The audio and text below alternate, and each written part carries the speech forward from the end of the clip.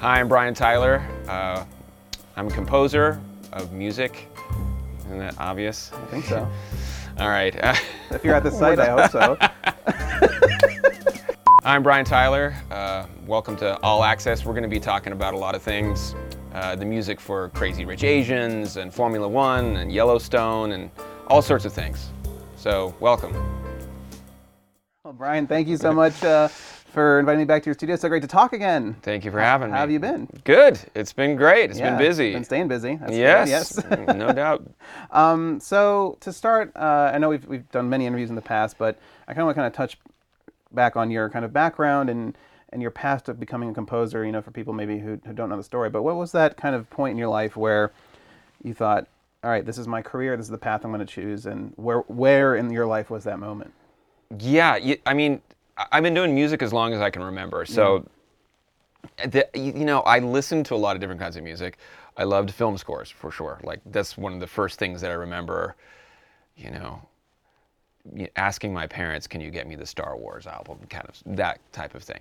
But then again, I also loved jazz. I was a drummer, so I loved rock and, Rush and it's all sorts of stuff. And then piano, I was really drawn to classical piano. As young musicians tend to they like the fancy stuff. So it was like Rachmaninoff and Chopin and so kind of my young musical language was a convergence of lots of things. A lot of it was, influences from my parents, it's like Motown. And then what was going on at the time, I was growing up hip hop and, and kind of industrial music was big and so as I went, I just I started writing music, and something that I really loved doing was writing kind of programmatic music. I would read a novel, and I would sit down at the piano and I'd write music for it. And I don't know when it occurred to me, oh wow, I could actually make a career out of this at some point, because I started playing music professionally pretty young, doing gigs, but I was a drummer or a pianist or a guitarist or whatever and so it wasn't until later, really, that I thought, I was in my teens at some point, I think, where it occurred to me, wow, wouldn't that be cool if I could do what John Williams does? That was really the template. And so, it really wasn't that long afterwards. I was in the music industry and I was slamming away, and it just happens to be that my music got a song I wrote got pulled into a movie as the main title, and some music that I'd written that was classical music was going to be pulled in the movie. So I said to the producers and the director, why don't you give me a shot at scoring this thing? Yeah. And one thing led to another, and here we are. Yeah. Well, your grandfather was also in the business. He was in the film industry, yeah. So you have a nice little there's an Oscar right behind it. And so he was I think a 9 or 10 times nominated That's amazing. art director. And the thing that's interesting with that is that I learned lenses, I learned how to edit, I learned blocking and storyboarding and all the non-film scoring stuff from my grandfather, just because I was fascinated by stories of him on the set, like with the Ten Commandments, parting the Red Sea, and how did you do that, and matte paintings and long lenses and all this stuff. And so at the same time, I had this love of cinema and the not just going to the movies, but how they were made. I wanted to know how the magic happened. I wanted to know stop motion animation, which I learned. I wanted to know model building and all that. But it was his wife, my grandmother, was a classical pianist. So when I would hang out with them in the summer, I would get this influence of rock music and all this from my parents, and then I would hang out with them, and I would learn. That's where I learned Chopin and Tchaikovsky and all that, and then at the same time, kind of the technical skills of cinema. And so, in a sense, it makes sense. I didn't put it all together at the time. Yeah. So, but it all came together, and it clearly. You're the product of that. It definitely. Being around it was a huge boon, and the fact that I'm so just naturally interested in music and writing music and narrative in general. It's a good home for me for sure. And I always felt that your music has, and it kind of makes sense just from your upbringing and spending time with your grandfather and knowing this kind of rich history of film. Your music has an old soul. I mean, you have this great energy, and this is a compliment to you. But like, you're kind of this part of this modern movement of orchestral modern throwback. Yeah, but it just has like an old soul in there. I think, I mean, that was what I cut my teeth on. It was, Alex North and Bernard Herrmann and Jerry and John and although it's funny because I was interested in electronic music as well and scores too, Vangelis and Tangerine Dream and Dan Lanois and Brian Eno and I love those scores, but I almost like to keep them separate at the time. I thought interesting programming of keyboards, that's one thing, but to me, when I would write, I really loved writing pure kind of orchestral or live music, and I think maybe part of that was because I've been a instrumentalist all my life, and I just kind of I came into the scene when samples became very popular. Yeah. And I'm kind of notoriously anti-sample and anti-MIDI, and like I do everything kind of the old, I don't like quantization and kind of I don't do I don't really use MIDI except that it's a transmitter to trigger something. Like it's just I like keeping it human. I like the mistakes or the slight errors that are in between the notes. So when you're playing a line and you maybe even when you're doing a mock-up or whatever, or you're playing a piano part, if you do it in the box in the computer and you play a sampled piano and you play a sampled timpani and then a sampled whatever, and then you play it kind of loosely and you just go, oh, I can fix this in the computer, and you highlight it all and you quantize it so everything's perfectly like metric and on the line, I think that starts to take away from the human feel. It's those little playing a little ahead or a little behind or a little bit softer on this note and a little louder on this one, that it all comes together and it creates this, tapestry. It keeps it organic. And flowing and kind of like just live. And so as much as possible, I've always, even when I do kind of electronic music, I do it that way. But certainly that's why I love conducting, and that's why I love always pushing to record live orchestra. But it even goes beyond that. There's a certain kind of stylistic way of harmonization and kind of the technical part of the writing that you would definitely say I'm old school, because in terms of if there's kind of a continuum of kind of atmospheric chordal music over here that's kind of a wall of and then you have kind of melody based themes over here. I definitely it is traditional, but I just tend to pull that way naturally, but I love both. There's a lot of my favorite scores are atmospheric and chordal. And they move me, but somehow and when I do that stuff, it's like kind of it's like a fun thing. It's just my natural instinct is to write a leitmotif. You also have, I think you have a very interesting education as well. So you did your undergrad at UCLA and master's at Harvard. And your master's, what was it in again? It was not in music. Exactly, right? that's the one it was thing. Something in psychology or something? So philosophy, history. And that's undergrad and grad and studied education and all that. But I ended up with a master's degree, and it was weird because it was really cool. Like I really enjoyed it, and I enjoyed my undergrad as well. But what I was doing while I was there, I would moonlight at night, and I go to the practice rooms where the pianos and the drums and the cellos and the guitar. So anywhere there were instruments, I always managed to have a key to the music department, just by having friends that were in the music department. I wasn't supposed to have a key, but I did a lot of study, even at UCLA, world music.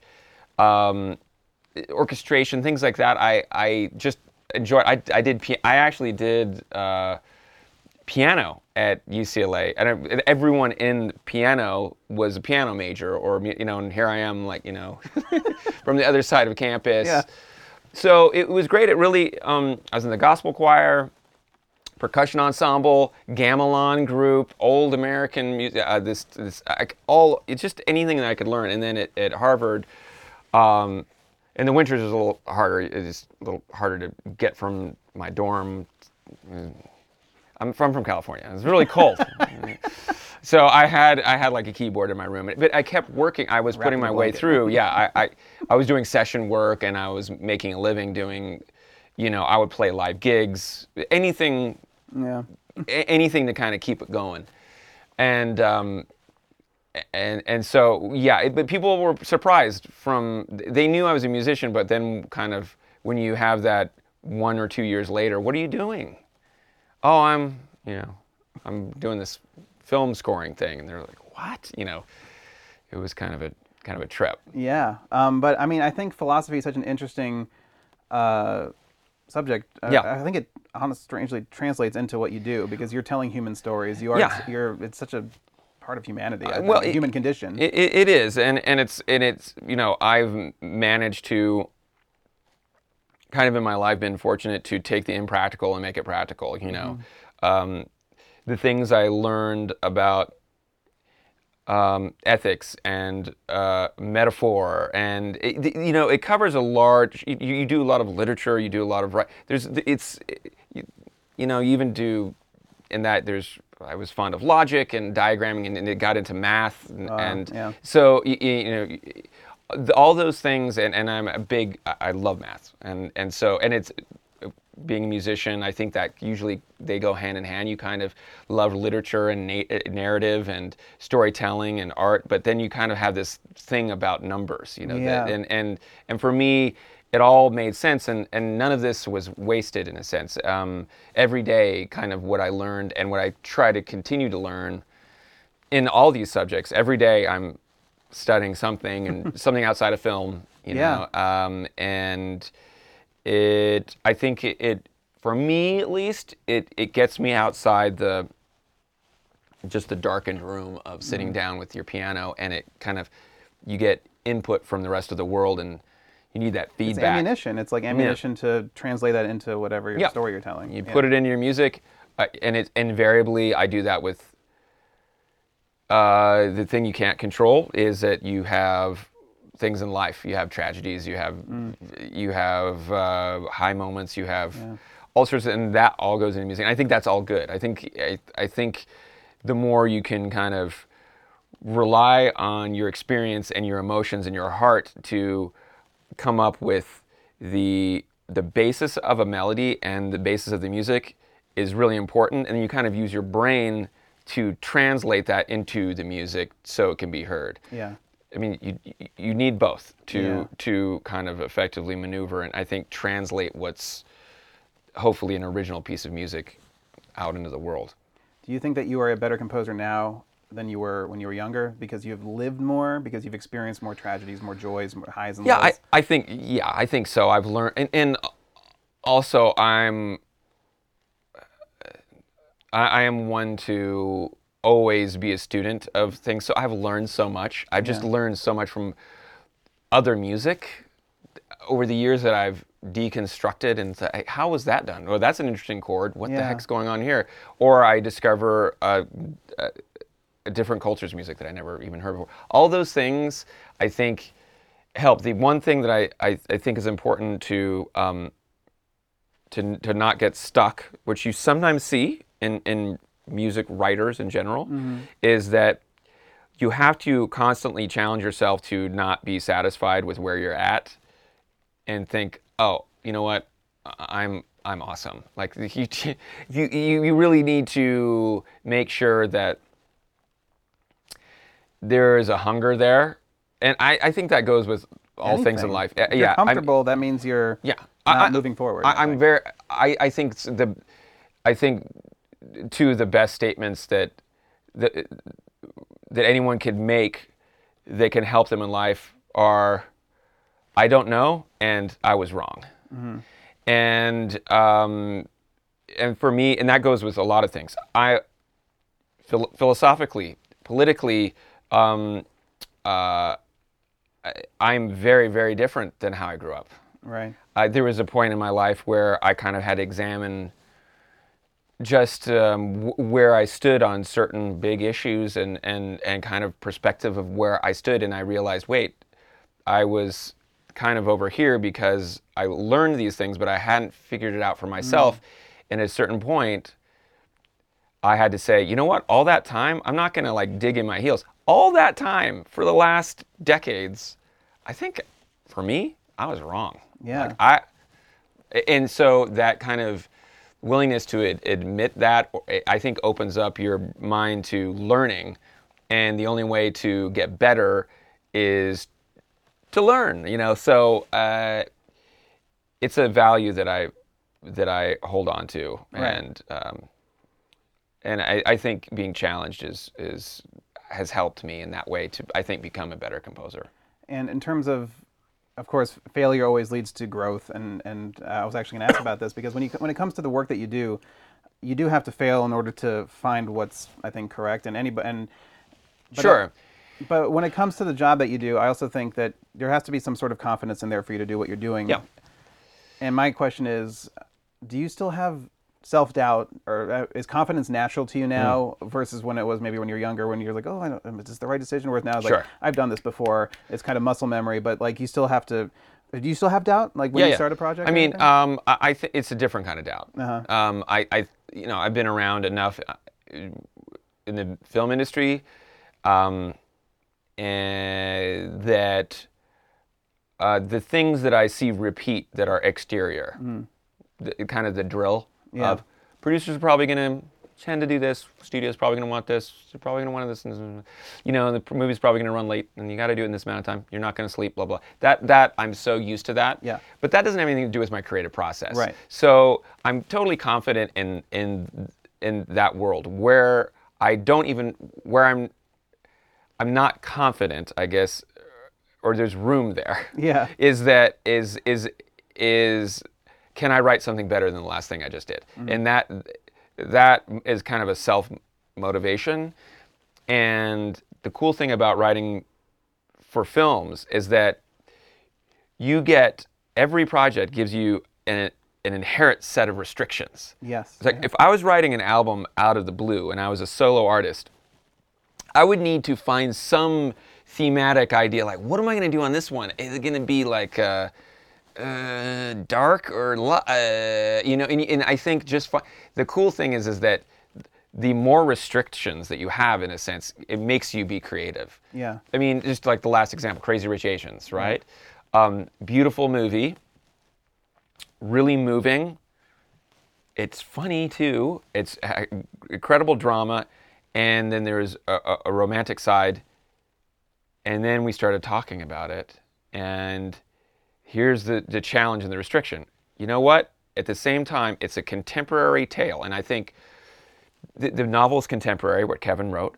So I think the knee-jerk reaction would be, and originally, by no fault of anyone's, I was part of the conversation, but with the studio and everyone, Right. it's going to be it's a contemporary rom-com with drama. So let's do contemporary instruments, maybe guitar, and some drums or a beat, and I think that's kind of when you think of it. Then you see what John filmed. Yeah. It's like a Technicolor throwback film. Even though it's contemporary, it looks like larger than life, like West Side Story, you know? Yeah. Yeah. for Okay, sure. so let's ditch that idea, and the new restriction is throwback music. Let's record this score as if we could take a time machine back to 1945 and it would sound exactly the same if we recorded it then. But here's a twist. We want to maybe throw in an Asian flair.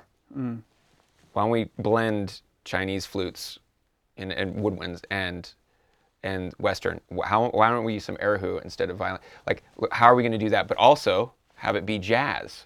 You know, like so. It ended up being this incredible challenge. But I would have never set up those restrictions on my own out of like thin air. Yeah. So it kind of that part of the creative process is so important, and it's almost like I can give credit to the film itself for getting that ball rolling, and then I've become very confident in, because it's fun for me I want a challenge like that, you know. Yeah. And that's why I've been working on a lot of projects that are outside, I think, what people think of me as the wheelhouse, which is big fantasy, action, sci-fi, superhero, you know, kind of music, and doing this other thing because it brings a different set of challenges, which brings a different kind of spark to my everyday writing process. Yeah, because you've taken a break a little bit from the big budget things for a while. Yeah, it's exactly, and well, especially a certain kind of genre, right. and that I'll be doing plenty of that. I'm sure. I'm not gonna, but at the same time, I wanted to make a conscious effort to be like, okay, I'm not gonna do this one and this one. I would like to.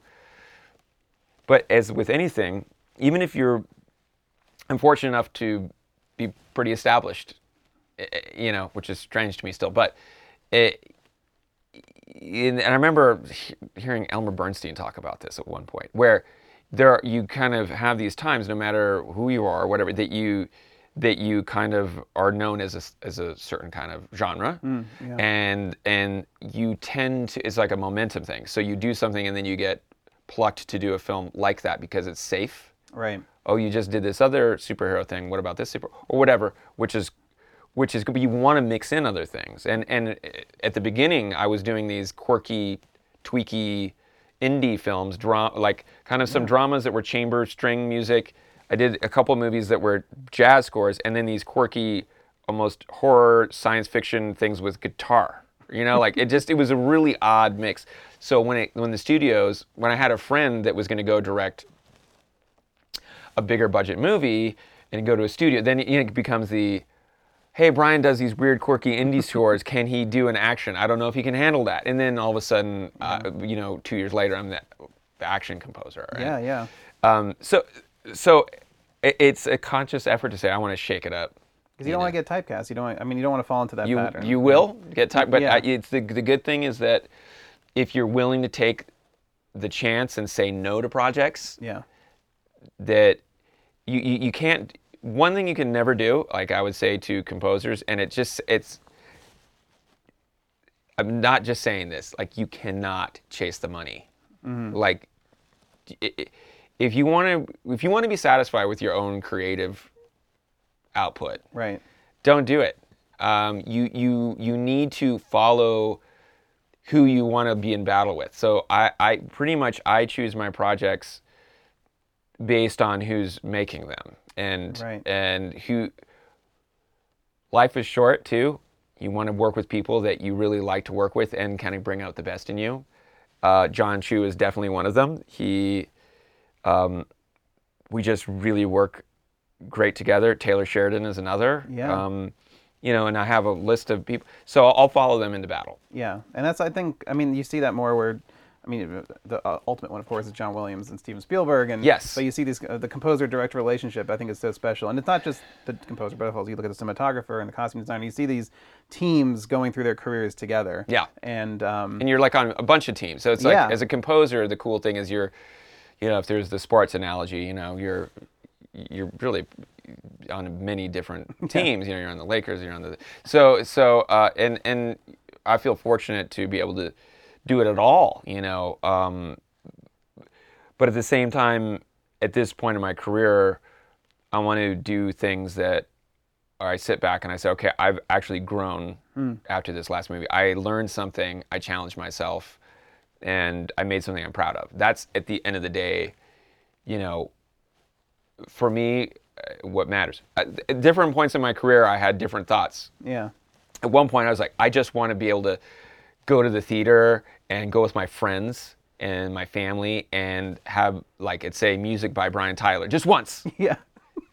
And I'll be happy. I'll never ask for anything again. Like, it's like you rub the genie bottle and you're like, okay, you got 3 wishes, and then that, of course, like lasts for 3 hours, and you're like, okay, well, now I want to do a movie that is whatever this, and then you want, and so if you chase that, it can get kind of weird and strange, and so you kind of have to reset and go, okay, it's about the music. How am I going to do something, whether or not anyone ever even hears it? Yeah. Like, I do a lot of things that here at my studio that no one will ever hear, and I'm doing them to just do them. Like, I'll make music I know no one's going to, or I'll do I'll score the scene in an alternate way that I know would never be accepted by the studio. Will you ever present it to the studio, or just do it for your own fun? I have. So now I do that more. Now if I do it, I pretty much always will show the director. Will they say yes to the absurd one? The crazy thing is in the last year or so, they almost... It's pretty much been, the one that I thought was the one that wasn't going to be used is the one that they went for. Wow. and to their credit, like that's another reason I really love working with John to kind of talk about Crazy Rich Asians. John Chu is the rare person that sincerely you can get into a friendly, creative debate about wanting the best for a scene, and he isn't thinking past what you're. I'm trying to describe why I think this is so, and I would like it this way. He's not thinking about his response. He's actually listening to what I'm saying. Like you can tell if I stop, he doesn't jump in, and he'll like just go, "Yep, okay." Yeah. And he'll like, okay, I'll think about that. And then I remember there were two significant things in Crazy Rich Asians that we had to talk about that we definitely disagreed on. And this went both ways, but I do remember 2 times where big moments. I thought, just from experience with directors who have to have a belief in themselves, but maybe don't listen that much to other opinions. He came back and afterwards he's like, you know what? I'm going to go with what you were saying on this and this, and I'm going to put it in the movie, and then I want to watch it and see it. And to his credit, they're both in the movie, right. and because of that, it goes the other way around. Like now, when he says something, he's like, I have this totally other idea. You know, why don't you try this? I don't go, oh my God, but I already did this. I'm going to dig in my heels, like I was saying. You have to be willing to say, maybe this is a better idea. Yeah. Maybe it's not, and it's all opinion anyway. But all you want to do is help the film, and so lately it's been great, kind of having this upward climb to trying to make music better and make the movie better at the end of the day, and so it's been great. Yeah. So you were talking about working with John Chu on Crazy Rich Asians. You did Now You See Me Too with him. Talk about, I mean, we're talking about all these relationships and building these friendships. And when he asked you to come on board for this, was there any hesitation as being a white male on this? This is a social. It was kind of about representation, and it was about and you've seen this in the past, of course, with Ludwig on Black Panther. I mean, it's not like a new thing, but it's like being the composer and the kind of giving the emotional voice of this. Was there hesitation? Right. Were you like, should from me, I do this? Yeah, from me, not from John. Yeah. It's interesting. I would definitely. It was a topic that I broached, but it was kind of like, what's so interesting with John is he is a universal storyteller, and he just kind of looked at me like, what? Like why would that? Huh? And I think what the movie is so amazing at doing is that it tells you the story with something has long been ignored, which is we haven't seen an all-Asian cast comprise all the different aspects of a film. So it's not just like, you know what, we need Asian actors and actresses to portray the good guys. Right. Which historically there's been racism against certain cultures where they're typed in a certain way. And the thing that really has happened with Asian Americans specifically, and also Asian Europeans and movies that are made out there, especially in the UK, is that they tended to be marginalized into certain roles. Crazy Rich Asians is great because you have the hero, you have the villain, you have the funny sidekick, you have the smart one, you have the grounded one, you have the leading hunk, you have all these things are played by an Asian cast because it damn well should be. Yes, that is the story, is how it was written by Kevin. And the cool thing is that John did, and he pulled off, and the great actors in the film, is that you watch it, and in 2 seconds in, you are watching a film. Yeah. No matter what background you are, you're not even thinking about it. No. You realize when you watch it, you go, wow, you know what? This actually is a significant and super important movie because of it's doing something that hasn't been done really in decades. Yeah. At the same time, it is telling a story the best way it can without being it's not self-congratulatory. There's nothing about it that is false. It is a totally honest movie. Yeah. And in that way, it's really great. And I'm friends with the cast, and I'm friends with pretty much everyone that made the movie. You know, we all know each other. We really came together to make this labor of love, kind of against all odds, to make it this film, and we all poured our heart and soul into it. And in that sense, it was, the movie making itself was colorblind, and the thing that I was probably the one that kind of was thinking about it, and you know, and really what John would say to me is like, you know what, this, he really felt that I could capture the tone that he wanted, which was a merging of a lot of different things. And he had heard some of my jazz music that I'd done back in, you know, from 18 years ago or something, a few scores I'd done there. And the fact, like we were saying, we wanted to have a throwback jazz score, and I had just worked with him on Now You See Me Too that I scored, and I have this tendency of wearing my heart on my sleeve. I'm very emotional, as everyone that knows me knows. And so kind of diving in to the heart of the matter with the story,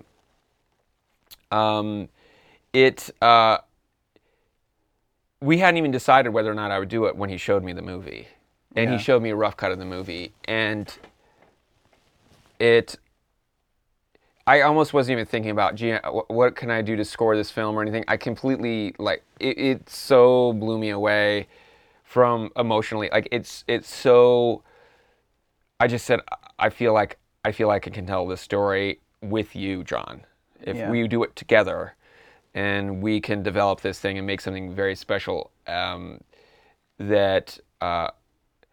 ends up being, you know, definitely one of my most proud moments that I've ever.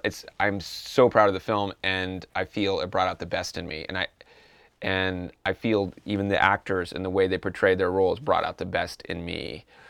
And I have my own kind of, I think that's what's great about the movie. I see the movie and I have my parallels to the movie, and the storyline and the family and the relationships and kind of the struggles that go on in it are different for everybody. But the cool thing is that I think anyone that sees it is going to identify with someone in the movie. It's instantly relatable. Yeah. And it's, I mean, when I sat down and was watching it, it's the first thing that struck me is not just the big band stuff that you did, but also kind of this kind of sentimental, really kind of organic, emotional heartbeat of the film. And it just reminded me of not just rom-coms, but kind of the dramedies that I grew up watching. Like This Is Doubtfire or something like that, where you kind of tap into these kind of serious moments. And there is a lot of fun things too, and it's about having fun, and it's a very fun film. But I think it's funny. I would say it's been interesting kind of seeing how to categorize the film. Yeah. Because to me, when I watched the film, if I didn't read a lick about it, I just saw the film, to me, I'd be like, okay, it's 1/3 comedy, 1/3 romance, 1/3 drama. Yeah. And really you can break it down. I mean, the last third of the movie is emotionally intense. Yeah. And it's not in a kind of a soap opera-ish type of way. It is done in a way that's like, wow.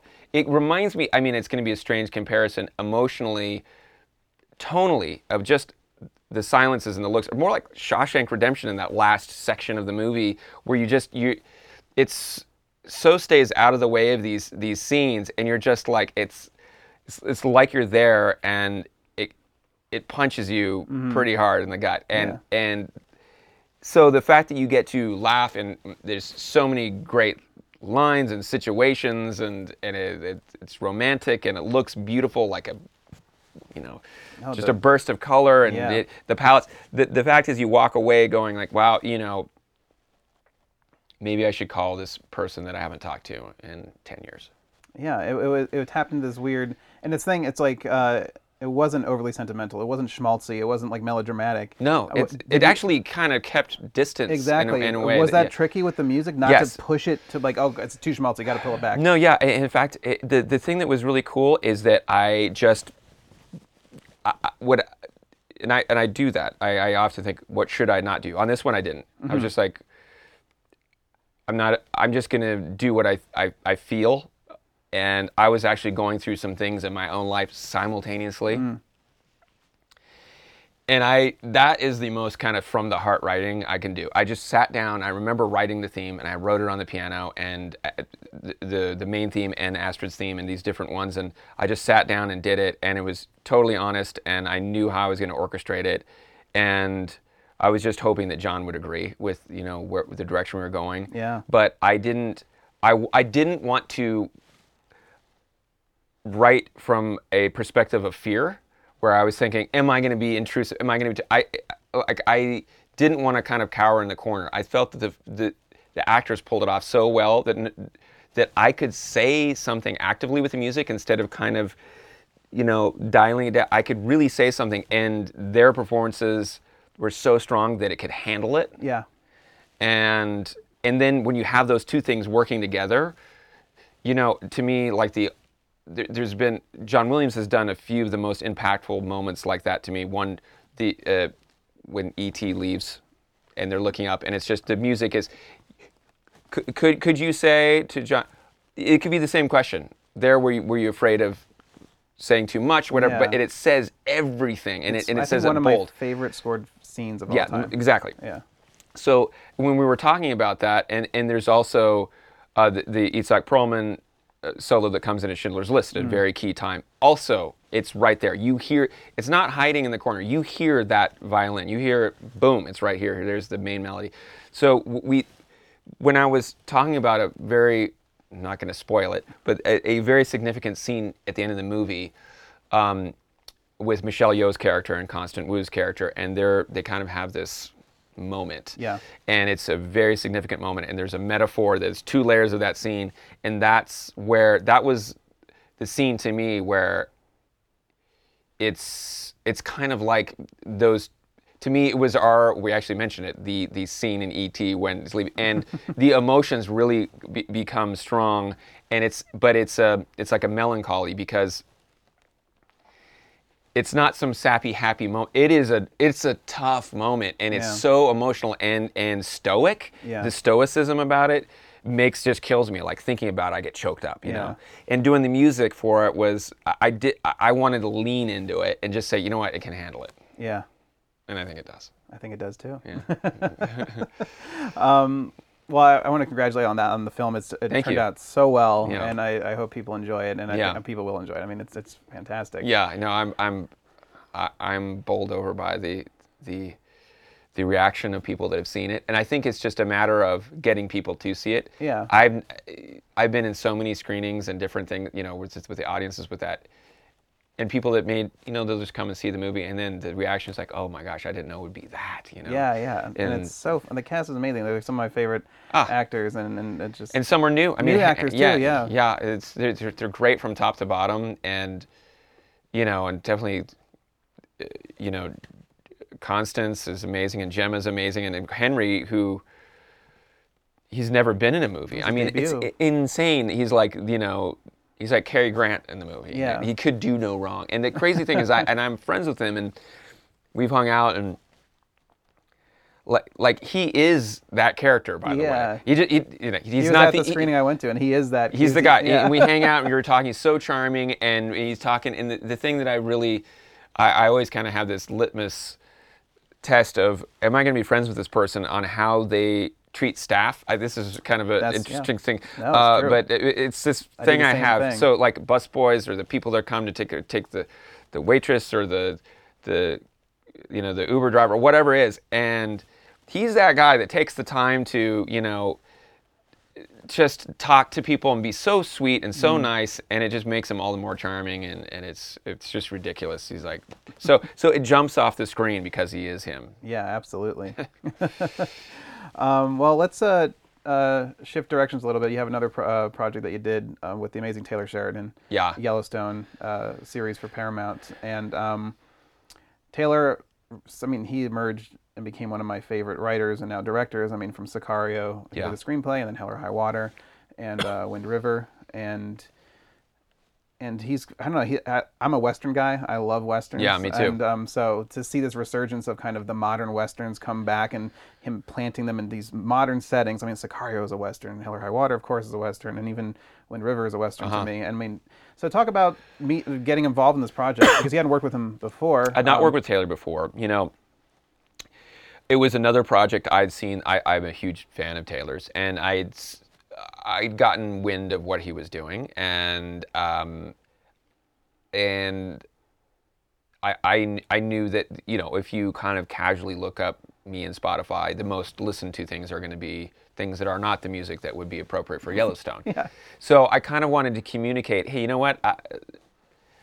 He probably isn't thinking of me to score this, but could someone just let him know that I would love to just see some of it? Yeah.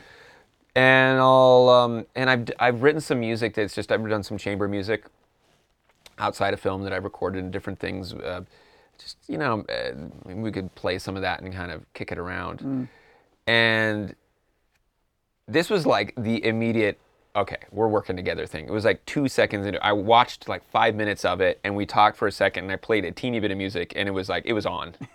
It's unusual that happened. We're just like, okay, we're vibing. This is good. Like, do you want to do this together? And we're like, yeah, wait, I got to call my agent. Oh yeah, I forgot about that. We should sign some papers. Yeah, I know. Sorry, I know I'm not supposed to say yes out of hand, but yes. And it was so cool the way he shot it, and we started. He's definitely a cowboy philosopher. So he doesn't live in town. He's kind of really outside the industry. In terms of his attitude, and it's awesome, you know. And he drives down here, I see him at the stage we're recording, and he's got his spurs on, but he has a really interesting point of view on the world, and it is not necessarily what you would think, coming from Texas. Yeah. Definitely. I mean, he really challenges you just mentally. And he approaches his music kind of philosophically, and where we talk about it. Some people kind of have an empathetic reaction to music, where they have to listen to it, or are impressionistic, where I'll kind of listen to some stuff and maybe, okay, listen to this, and I think it should be kind of like this other thing. He doesn't do that at all. So we started talking about it, and somehow I got down the rabbit hole of, okay, I've seen this. I've seen what he shot, which is, very wide, kind of removed, shots that go over the plant in Montana, and kind of these shots, even the way he frames the ranch in costume. It's done like mythology. Yeah. Right. It's not done like a traditional Western. It's done more mythologically. It's done like a saga, in a way that Godfather or like a Shakespearean, Henry V is kind of something we talk about. Yeah. Richard III, these kind of tragedies mixed with, greed becoming your undoing. Every character is gray. There's really, you identify with people, but then you kind of pull that away from you at times when you're watching it. All these things, it just keeps you guessing. So instead of doing the score like straight up Western, as we know, either the two forms of Western, kind of Western music, where you have the traditional kind of more Copeland-esque, or the Americana, or the spaghetti Western Morricone kind of thing.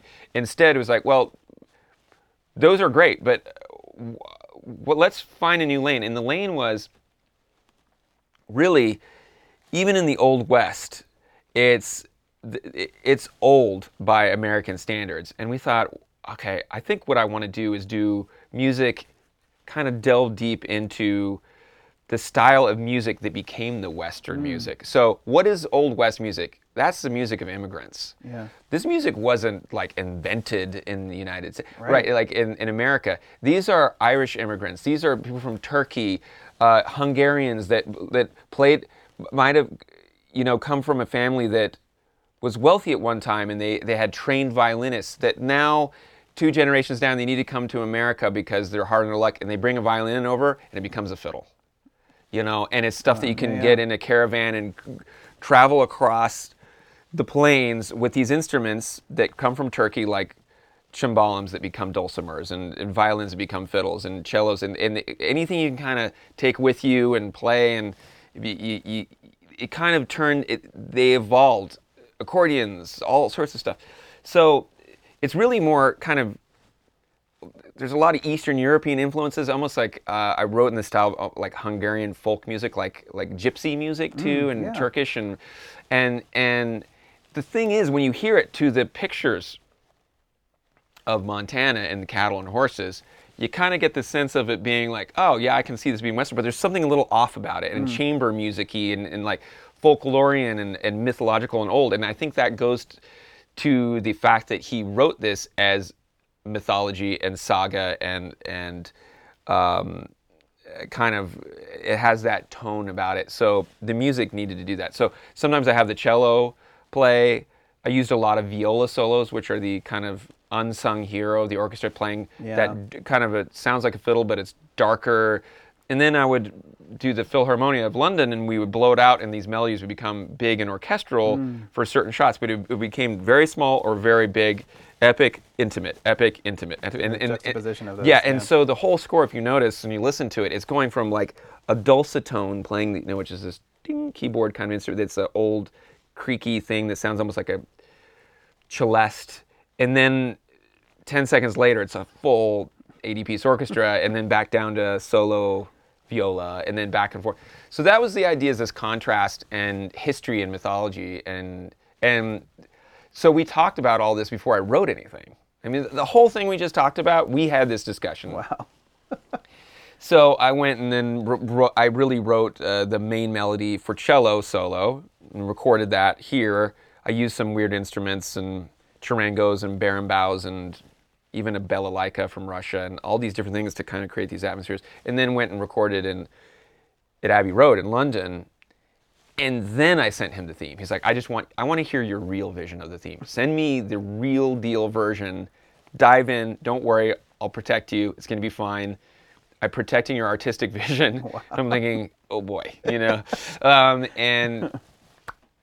thank goodness. That's what the theme is. It's exactly what I wrote. And it really was a testament to Taylor, one, having trust, but also having this really interesting angle on what music can do in a Western. Right. I mean, his musical taste, he's went straight for Nick Cave and Warren Ellis for the past ones. And I was like, those guys are amazing. And then, of course, you. And then it's just like, that's a great... Yeah, and then Johan had done, Sicario. Yeah. And there's a bit of all of those kind of tones also in what I do on the show. Like, I love all of that music, and sometimes it is very atmospheric and has that kind of Icelandic openness, and then sometimes it has more dulcimers, and but it was through that lens of we want to make sure that this music can be traced to the people that immigrated here. Yes, for sure.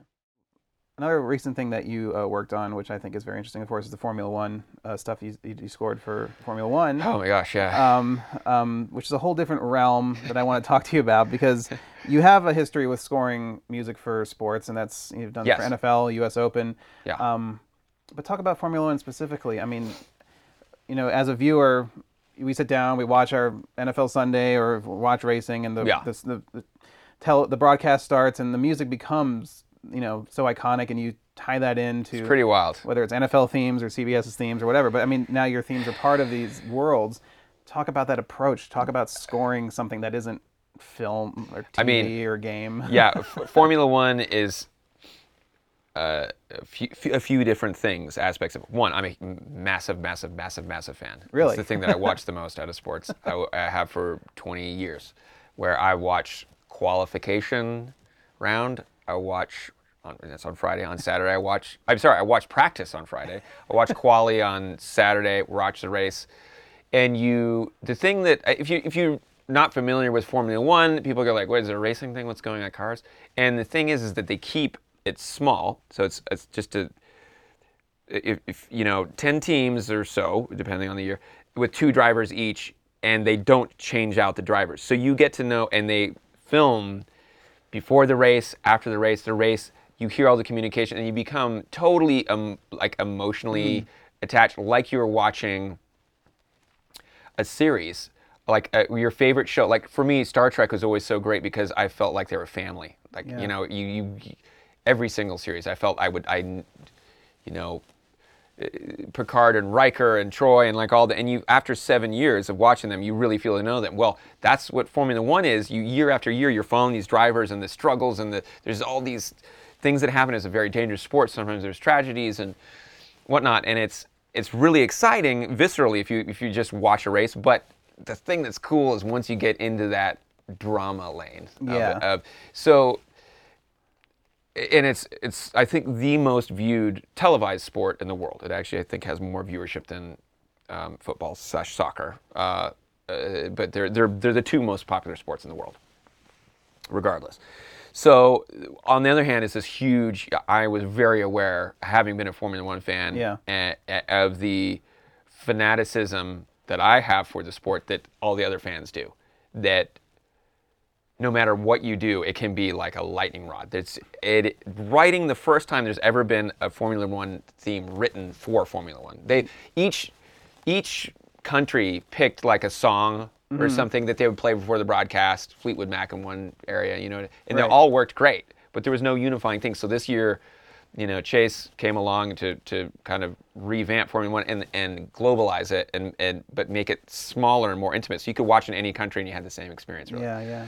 So jumping in, the thing that, so they had no idea I was even a Formula One fan. I mean, maybe if they really analyzed my Twitter and how much I like making comments, but I don't think anyone really. I think it was just a surprise. They kind of almost like, oh, you're an American.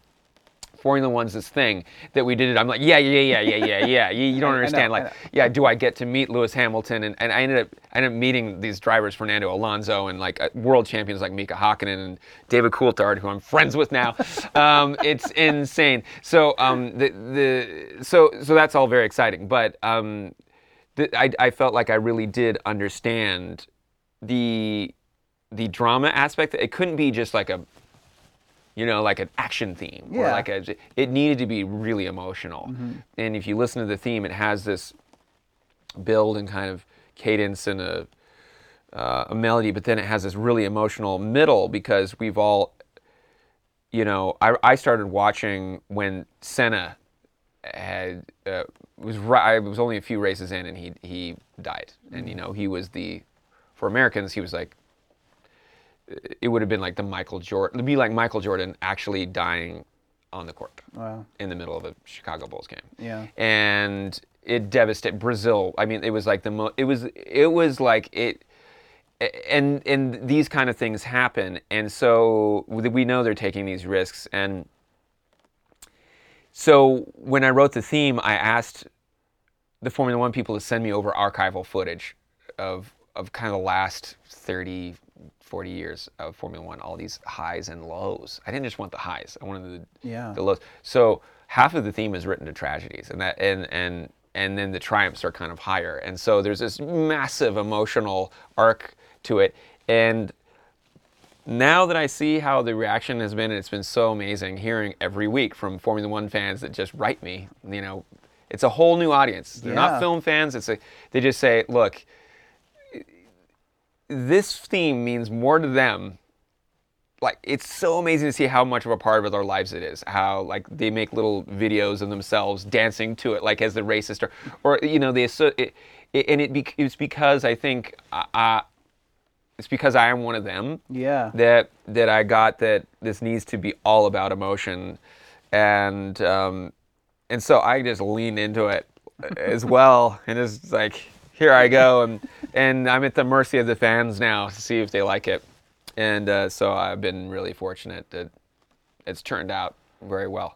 And then, of course, it'll be different than what you did for NFL and, of course, the Right. US Open. But, I mean, that's it's just, I find it fat because no one talks, even John Williams, Sunday Night Football, that's his Yes. theme. And Yeah, that's right.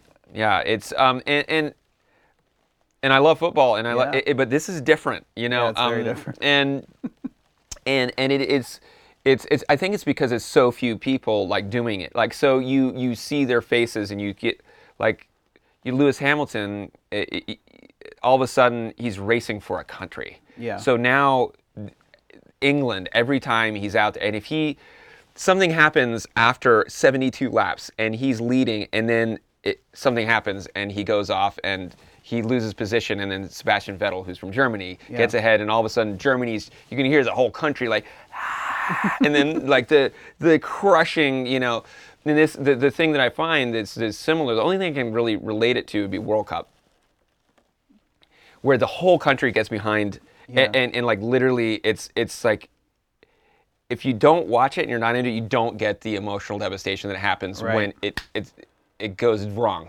and you barely, and you're just like, oh my god, and you all. So when you're watching F1, and you watch it and you get into it, it's like that, and so I try to capture that.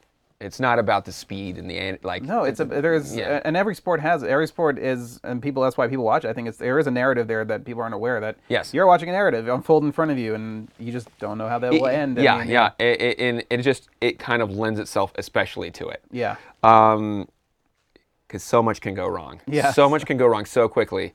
In most sports, when you throw in reliance on kind of the unknown, which is engines and rain, and is someone else going to run into you? Like, your fate is, it's like the sword of Damocles is hanging over your head. Lewis Hamilton, just kind of to speak on Lewis Hamilton, when he was a rookie, first year out, not only he's the first person that came into it at this age, first black driver, all these firsts. The guy's a ninja. He's out there. He is having the most heroic season. His teammate is like world champion, and he is in the lead for the whole championship, and you've gone through 70 laps per race through 22 races for like 9 months, and you're there, and all he needs to do is finish, I think, third in this race, and he wins the championship. That's all he has to do. And he is battling with like 2 laps left. He could relinquish for second place in a race. Kimi Räikkönen. And they're going like this. And he could have just let him go, and he could have won the championship. Just let him go. And he was just fighting, and he freaking go. And I'm rooting for him. And he goes off and into the fence. And that was it.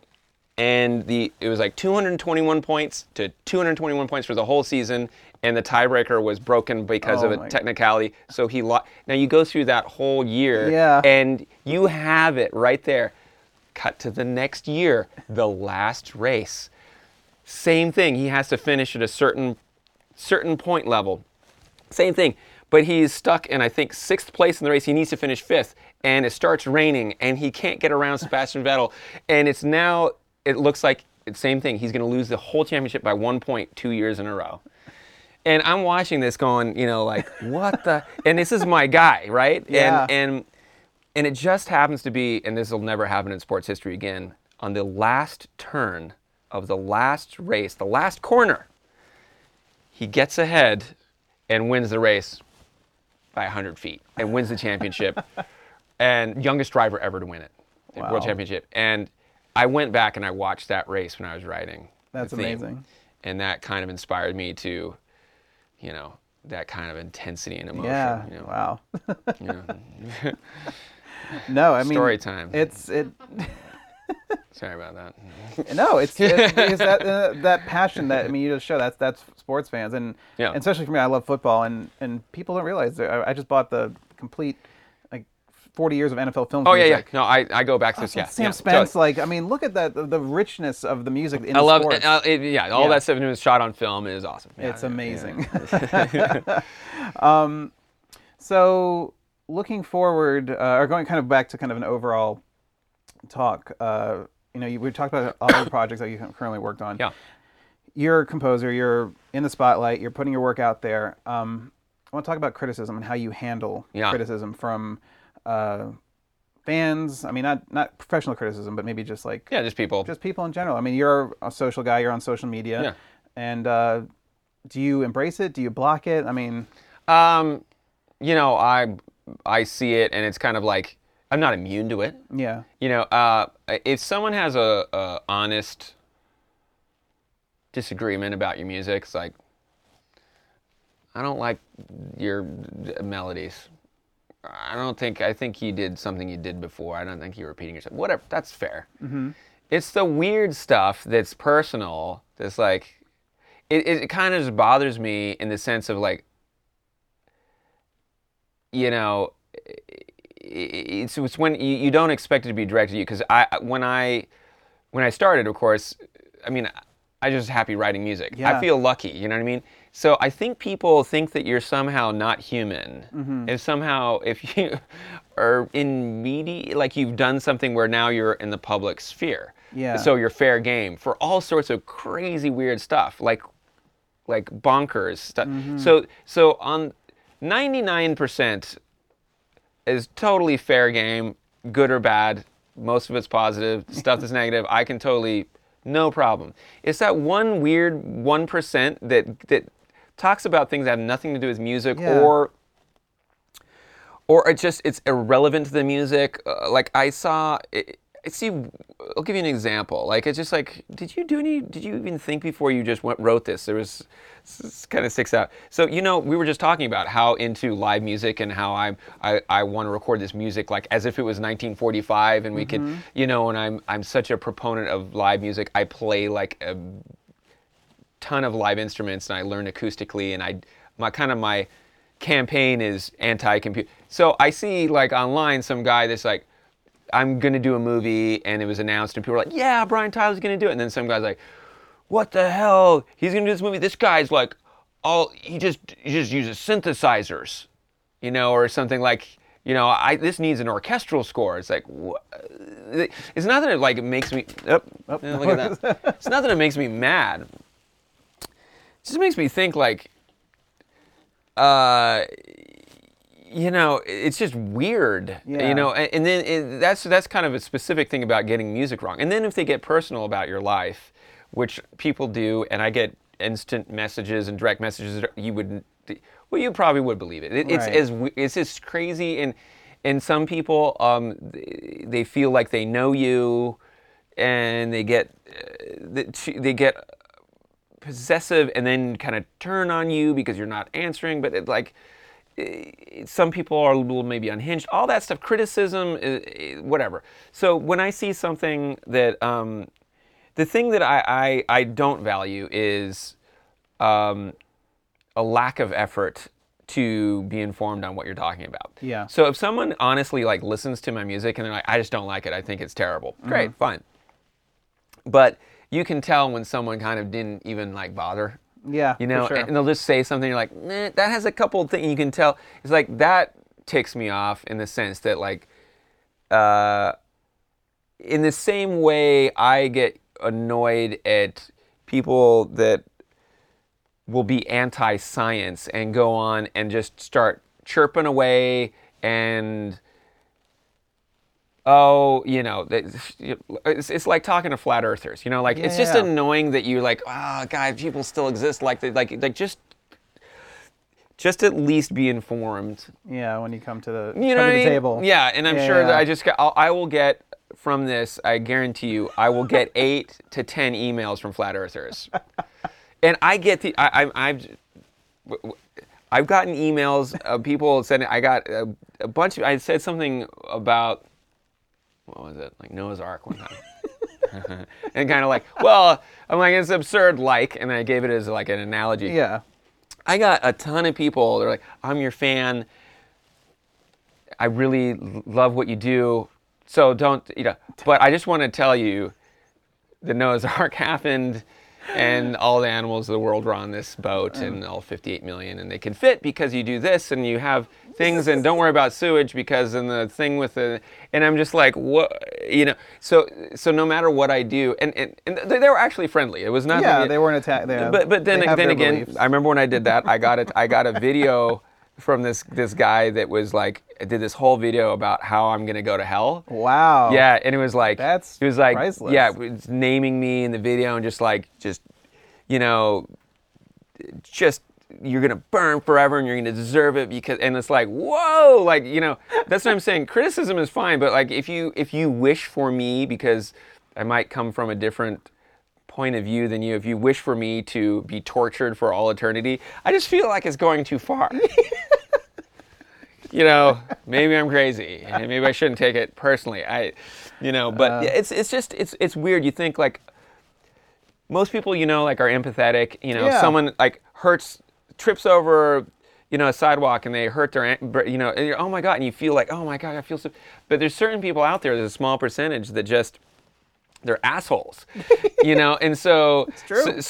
And the thing about social media now, as you kind of say today, the thing that's a little scary is that the scary part about it is that,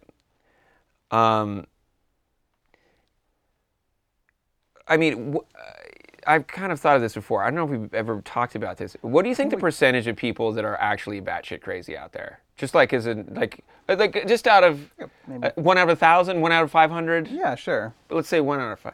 Okay, Sure. So say you have like Maybe more, but outside. they see right, yeah, okay. Yeah. So 1 out of 500, right?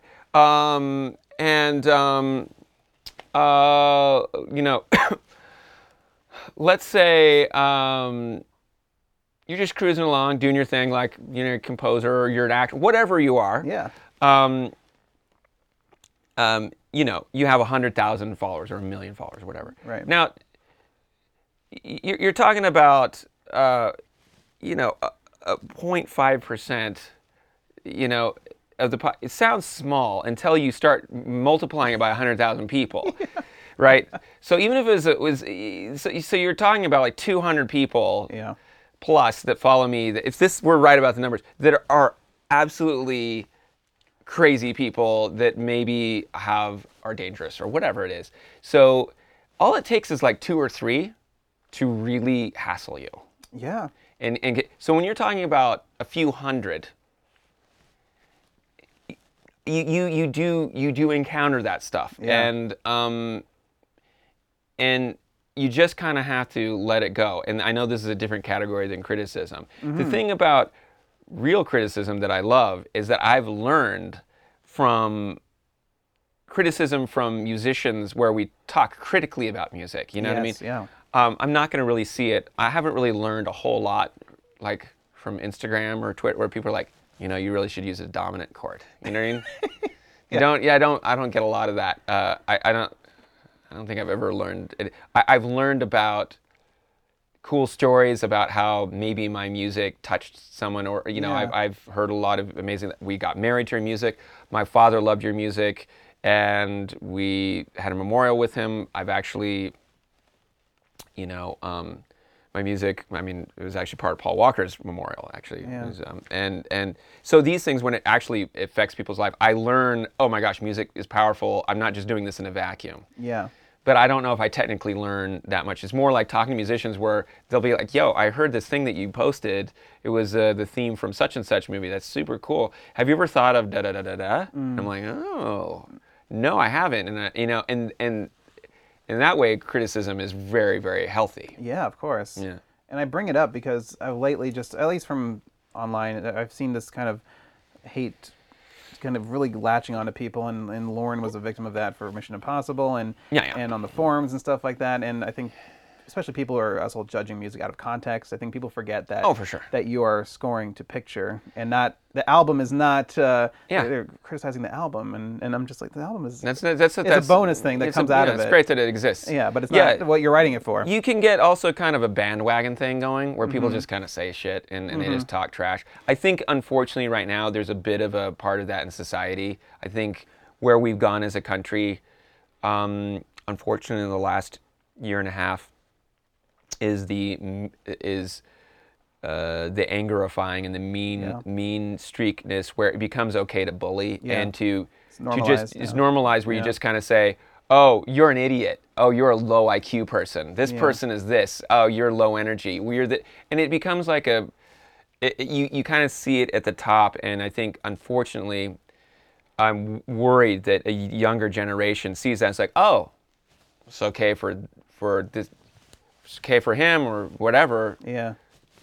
Maybe I should do that. And you see online commenting getting more and more trolly Yeah. and more. Yeah. I want to troll someone, just upset them. What the hell is that? Yeah. Like, and I've seen people where you see an article about someone that has died of cancer or something, a celebrity, and you see the comments, and you'll see comments that are just there to hurt. Yes, like, this yeah. person had a family, what are you doing? And that has seeped into the music online criticism community, and I'm just sincere about it.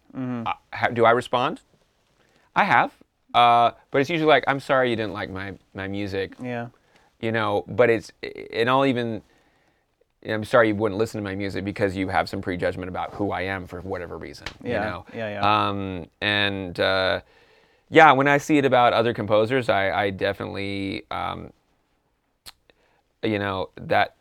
when it's not honest criticism, when it's just trolling, it bothers me. I would never see somebody have a meal and not like the food and go into the kitchen and trash the chef, Like, and you see that, piece of shit. Yeah, and I see that with movie criticism too. I Yeah, think people go overboard. You may like, and you see a bandwagoning where it's like, really? And especially on movies that people are particularly fans of, they can be the harshest with, like Star Wars or whatever. Star Wars, Mission Impossible, these big ones. Yeah, when it's like something that people hold true to, I think they feel licensed, where it's just like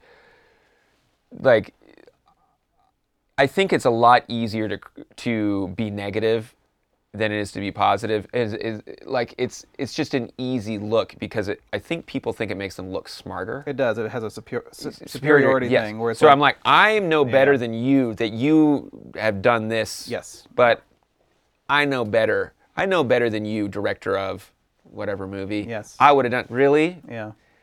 Do you know how hard it is? Every movie is a small miracle. The fact that it is on not the screen, yeah. Yeah, it's altering reality. You're sitting in a theater, clearly in a chair, and you're supposed to be transported into space. Yeah. And believe it. and like anyway, and so in the process of writing a score is very difficult. You don't sleep. You have a lot of challenges. You need to serve a million different masters, but at the same time do something artistic and say something. And it's very challenging. So you kind of just see people in one sentence kind of say, oh, that's blah, and it's just kind of like, that's not helpful to anyone, I don't think. And I feel like I try to be very positive, and I really try to let people know, hey, I really enjoyed that. And I tell a lot, I constantly reaching out to composers to tell them, that's me. So just looking at the future, I saw on IMDb that you have What Men Want. Is that have you signed on to that? That's going to be an interesting twist on what women want. Yeah. So it's the reverse perspective. It's the female perspective on this, which is great, and it's so funny. And Adam Shankman directed it, and it's from Paramount. And the thing that's interesting is this, I think, is, kind of goes along the lines of what we're talking about, wanting to do something different and out of the box. Yeah. And that one is a comedy, and it's like a full-on comedy, and so it's very different than Crazy Rich. Yeah. And it's very different from Yellowstone. It's very different from, Thor and Fast and Furious. And so it's an opportunity to really do something fun. And I love Adam, and he's very musical. I mean, he's basically a director of musicals. Yeah, I know. And he's a choreographer, and he's so great. Hairspray. Yes. And Rock of Ages. Yep. Yeah. Totally, and super talented, and he knows his stuff. So that's gonna be a lot of fun. Anything else that you can talk about that you can reveal? Yeah, I mean, coming right up, I just did the pilot for Magnum PI, bringing that back, and we're bringing back the Mike Post theme, which is so great. Excuse me. No worries. Mike Post always makes me. I don't know. I'm good friends with Mike. He's great. And it's Pete Carpenter, and so I'm doing that with Keith Power. We did the theme. Mm-hmm. Doing it all live. Again, live music, live brass, live strings. The classic theme. And then the pilot was directed by Justin Lin, who directs. Yeah. We've done a bunch of movies, and he's Star Trek, and he's Fast and Furious, and I'll be teaming up with Justin as well on. He's coming back to the Fast and Furious franchise, which is fantastic. And I did this epic kind of fantasy game called Lost Ark. That is, it's like Lord of the Rings meets Star Wars, and it's one of my favorite scores I've ever done, and did full choir and orchestra. I mean, it's as big as I've ever gotten. So that one it was fun to be doing kind of at the same. It was right before Yellowstone and Crazy Rich actually. And now we're just doing mixes for it, so there's kind of a gap. Yeah. While they developed my themes into other parts of the game with other composers, but there's going to be the main soundtrack is really a lot of fun, and we really had fun recording it in London. That's awesome. Yeah. Well, I just want to thank you again, Brian, for your Absolutely. time and for awesome Thanks for having chats. me. I always have fun chatting with you. Right on. And congrats on everything so far. So Thanks. I'll come back in maybe another year and we'll catch up again. Absolutely. All right. See ya.